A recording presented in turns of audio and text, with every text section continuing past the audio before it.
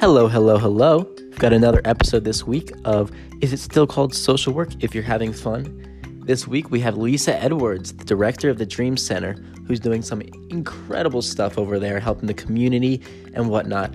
Let's hear from her. Well, hi, Lisa. Thank you so much for coming on my podcast with me. I really appreciate you being here. That's my pleasure. Well, if you could you tell me a little bit about your organization? Like, what are some of the goals and, I guess, dreams of the Dream Center? Well, we like to say that at the Dream Center, we hope for everybody in our community to realize they can have a dream bigger than what they see around them. And second, that if there are people that have a dream to help our community, that this could be a place that we could help facilitate that. So I think it's so much bigger than just one group or organization. And it's really a lot of different great nonprofits and community members coming together to just be a blessing to our community. So we get to have relationships with so many different people. The area that we're in is about a 29% poverty area. Wow. And all the schools in the area are Title I schools. So it means that all of us have free and reduced lunch, and a lot of them, their parents have some extra challenges economically. So we were really trying to help really the whole family to be able to find ways to have access to resources and in whatever area that is. And so that takes on a lot of different looks. Mm-hmm. Some of the things that we do, we partner with the community college and do English classes. We're also going to be doing a GED class, and we'll be doing some computer classes too, and those are free to the community. Working with the elementary school in 2013, and we did a camp there, and we started adopting kids for Christmas, and we do like a teddy bear delivery. At Christmas time, we go door to door and hand out new teddy bears and have deep relationships. We celebrate a lot of different things, the cultures that are represented in our area, Latin American cultures, or being able to have celebrations with them, being able to know that this is a safe place for them and somewhere that they can come and people advocate on their behalf. Also, a lot of students that could be at risk of getting pulled into violence or just not feeling like may not have as many opportunities, and just being able to provide great camps and resources, weekly programming, just to have other people in their life, especially other adults that have grown up around here and really feel like that they have something to offer to be able to encourage other people. I think a lot of times all you really need is one person to see that gold inside of you. And so we get the privilege of being able to look for the good in everybody that comes in the door and just encourage that, and, get to have people like you and Brendan that we got to have this semester be here and just be such a positive force for good. And, when someone feels seen and loved, they can just rise to, incredible heights, and just to find out what the dreams are in their hearts and see how we can help them to cultivate those. Yeah, you mentioned diversity, and I think that was a really big part of my experience at the Dream Center, was the importance of diversity and understanding marginalization and the many forms that it can come in. And according to the Merriam-Webster Dictionary, marginalization is defined as relegating or assigning people to an unimportant or powerless position within a society or group. Obviously, that's the dictionary definition. Do you find any evidence of that at the Dream Center? And what specific social issues might come up with the clients of the Dream Center? A lot of people like to talk about Burlington, that they feel like there's kind of two Burlingtons. Across town in West Burlington have all kinds of restaurants and a lot of growth and shopping areas and beautiful, sidewalks, and just a really beautiful area. And then you drive toward East Burlington, and the sites start to change and the streets start to change, and the kind of businesses that are represented. And right before we got moved into this building, I was a part of a meeting with the chief of police, and he was talking about just the youth violence situation in Burlington, and that it was a much bigger problem than just the police department could handle. It really needed to be education and churches and community groups and everybody, to come together to be able to mentor and provide positive alternatives for students. And then right after that, we moved into this building. And so Lisa became a real partner with us in that they wanted to build relationships in a positive environment for kids. So we've had probably over 600 students come to our student programs. We have a middle school program on Tuesday night and a high school program on Wednesday night before COVID. Wow. And just have a great meal, have a lot of great people come in and speak with them and, try to find things that they're interested in and help them to grow in those areas that there has for a long time been a real difference in just the access that there is. Even like currently, students are on virtual learning. Well, for a lot of homes, that's not a big deal because they have Wi-Fi, they have access to computers. Yep.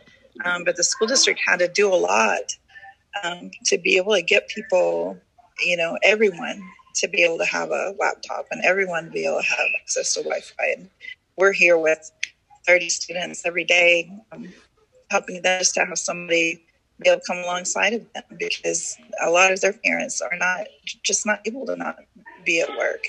Yep. Perhaps some of their immigration status isn't secure yet. And we have a lot in that regard. And a lot of great people that are just working really hard and doing the best that they can, but it's just a difficult situation. Yeah. During time too, we had the opportunity to be able to give away some assistance money for rent and mortgage assistance and utility assistance that we were able to give away to the city. And we were able to do that for anybody not needing to know immigration status.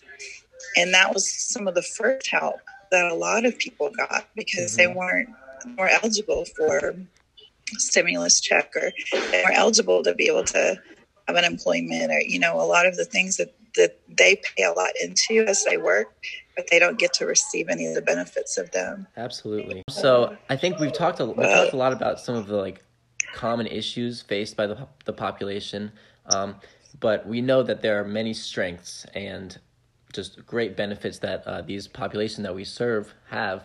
Do you have any examples of strengths or characteristics that really benefit the population of the Dream Center? Definitely resilience. We see people that are just really will continue to try and to give their best, and even if things don't work out at first, they'll find a way to make it work and to give their best to what they're doing. Also, just super generous people. The first building we did an open house the first night, and we'd done a lot of work on the building and everything, and it was going to be a 4-hour period, and I pictured that people would just come in and leave. But families came in and they stayed for 4 hours, just enjoying seeing their kids having fun and having a great time. And then when it was time to wrap up and clean up, man, they owned the building. They knew that was their place, and so they were doing all the things that we needed to do and more. And we've just found that to be the case, that just the generosity and the care and love for life, that is represented both in the African American community and the Latinx community. So just fun environment that they create, and just people that are really willing to give of themselves and just unselfish and unrestricted in that, when they realize that you care about them, that just what you get in return is amazing. And just so many super talented, wonderful people. So there's nowhere else I would want to be than getting to have a relationship with the people that we're getting to have here. That's great. It really sounds like a sort of what doesn't kill you makes you stronger type of thing, and Yeah. they are just so Yeah. resilient, and it's really incredible to see. Working at the Dream Center, I've had an amazing experience, as you know, and two of the strategies and interventions that I've noticed specifically are active listening skills and clarification skills, which are specifically important when dealing with kids. Do you think these skills Right. are important, and how have you seen them being utilized at the Dream Center, active listening and clarification skills? Absolutely. I think everybody wants to know that they're heard, they're seen, and they're heard. Mm-hmm. That somebody understands where they're coming from, and I think too, just coming to know that maybe some of our kids or students have a different environment than we might have than I might have grown up in, or that you might have grown up in, or maybe have had some different experiences, and just trying to re-listen and understand as much as we can, instead of making preconceived thoughts or judgments about somebody, but just to really give everybody the benefit of the doubt. I kind of, our philosophy is really to meet people where they are, and it's my hope that we can take you somewhere better. So I want them to know that wherever they are, I mean, they're welcome in this building. They're welcome programs, and we're going to care about you and help you and think the best of you. I think another thing that I really see in a lot of our students, especially, is just ingenuity too. That maybe one of our young ladies that has been with us a long time, and she can make such incredible clothes that she finds somewhere, and she does alterations to them, and she always looks like she spent so much money on what she has, and most of it are things that were her idea and that she altered something. Wow. To do that. And we have students that have businesses, that one of the girls just did research on how to fix phones, and so now she has a business on fixing phones, and she gets the in and she does the work. Just so many people that what might have discouraged one person for another, it just fueled their fire even more to find another way, to not give up and to be able to do it. And I think that's a big part of what we get to do, is just to be the one of the voices in their life that's seeing the amazing in them, and that can just encourage that and do the best that we can to come alongside of them. We've talked a lot about getting the clients at the Dream Center, specifically kids, to realize their vision and be able to see that and start working towards it. But let's talk about your vision. What do you think the world would look like if the Dream Center could meet all of its goals? If the perfect place, if the Dream Center did not have to exist anymore, what would the world look like? I know this is a very theoretical question, but if the Dream Center did not have to exist anymore, what would the world look like? To be able to just go deeper into individual aspects, and to be able to see maybe people that have grown up through the Dream Center here, through our programs, that actors and dancers and athletes and artists and businessmen and social workers and every kind of person, to be able to give back and have an opportunity just to see that continue. And it could look like all different places and all different opportunities. And I think it would be an ever-growing thing, because I don't think we could ever come to the end of, we've done everything, because there's always going to be so much more. And, when you first get to meet someone, it's helping through a meal or helping to provide some kind of assistance. But then later, now they can start to work on one of their dreams. And then later, when they have something that they're passionate about, they can then share that with someone else. And I think that just continues to multiply. And, people, you just find people along those paths but it's not one person, or it's not even a handful of who may have started it, but it's people that their life has been changed, and then they have the opportunity to do what they love and to help allow other people to find that too. I think it's kind of like when you get to light a candle, and then that candle goes and lights 10 other candles, and then all 10 of those candles go and light another 100 candles. That's what can happen. It's exponential. Yeah, and that's I love to say. I hope someday that we're in what's currently every empty warehouse kind of building in East Burlington. That someday that could be something associated with the Dream Center. Somebody that has a dream to have a gym for cheerleading, and somebody that has a dream to have a community theater, and somebody that has a dream to have, a full-on soccer, everything, several fields and all of that. But I think that's just seeing all of those things come about because someone was encouraged, and then someone else was, someone with the resources.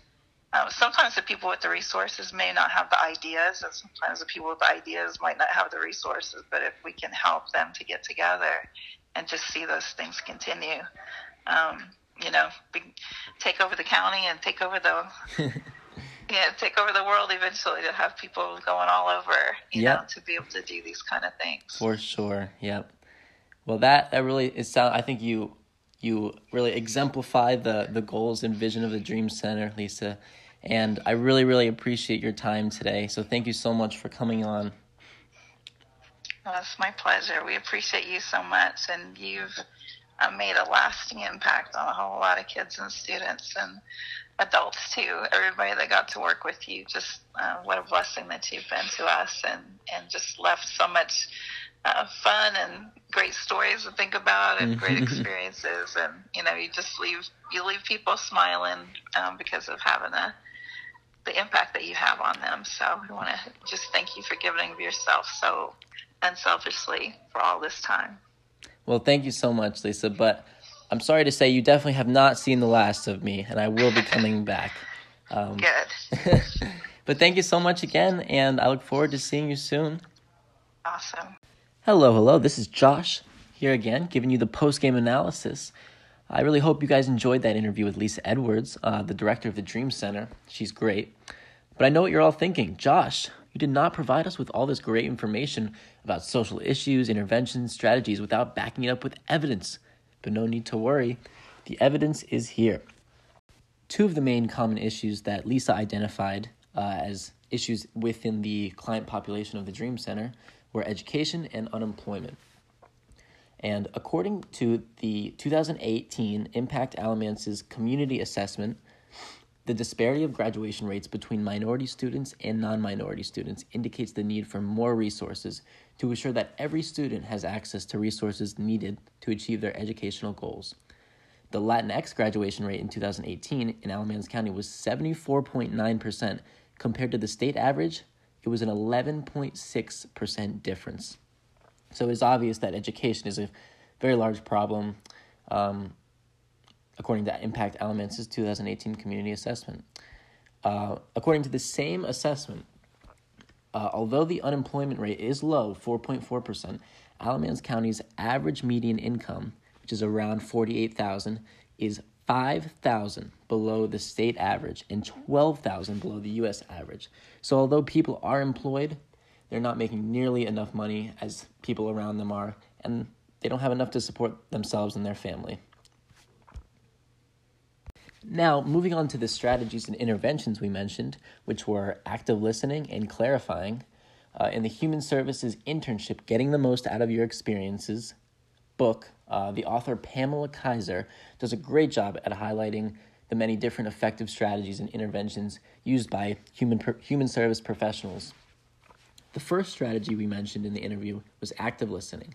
Active listening is one of the most fundamental strategies for intervention, and it is essential for the client to be able to feel validated, heard, and listened to, just like Lisa said earlier. This includes the nonverbal aspects such as nodding and leaning in closer and body language, as well as the verbal aspects such as paraphrasing and minimal verbal responses. Our second strategy we looked at was clarifying. When a client explains their situation to you, it is essential to be able to understand and interpret everything the client is saying, or else you will not be able to effectively help them. With a language barrier of many clients speaking only Spanish, this is even more important to clarify and repeat what the client said back to them.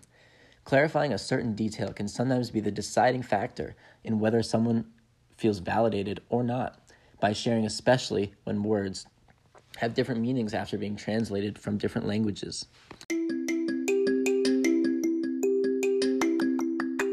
And that about wraps up episode 2 for Is It Still Called Social Work If You're Having Fun? Thanks everyone for listening, and tune in next week.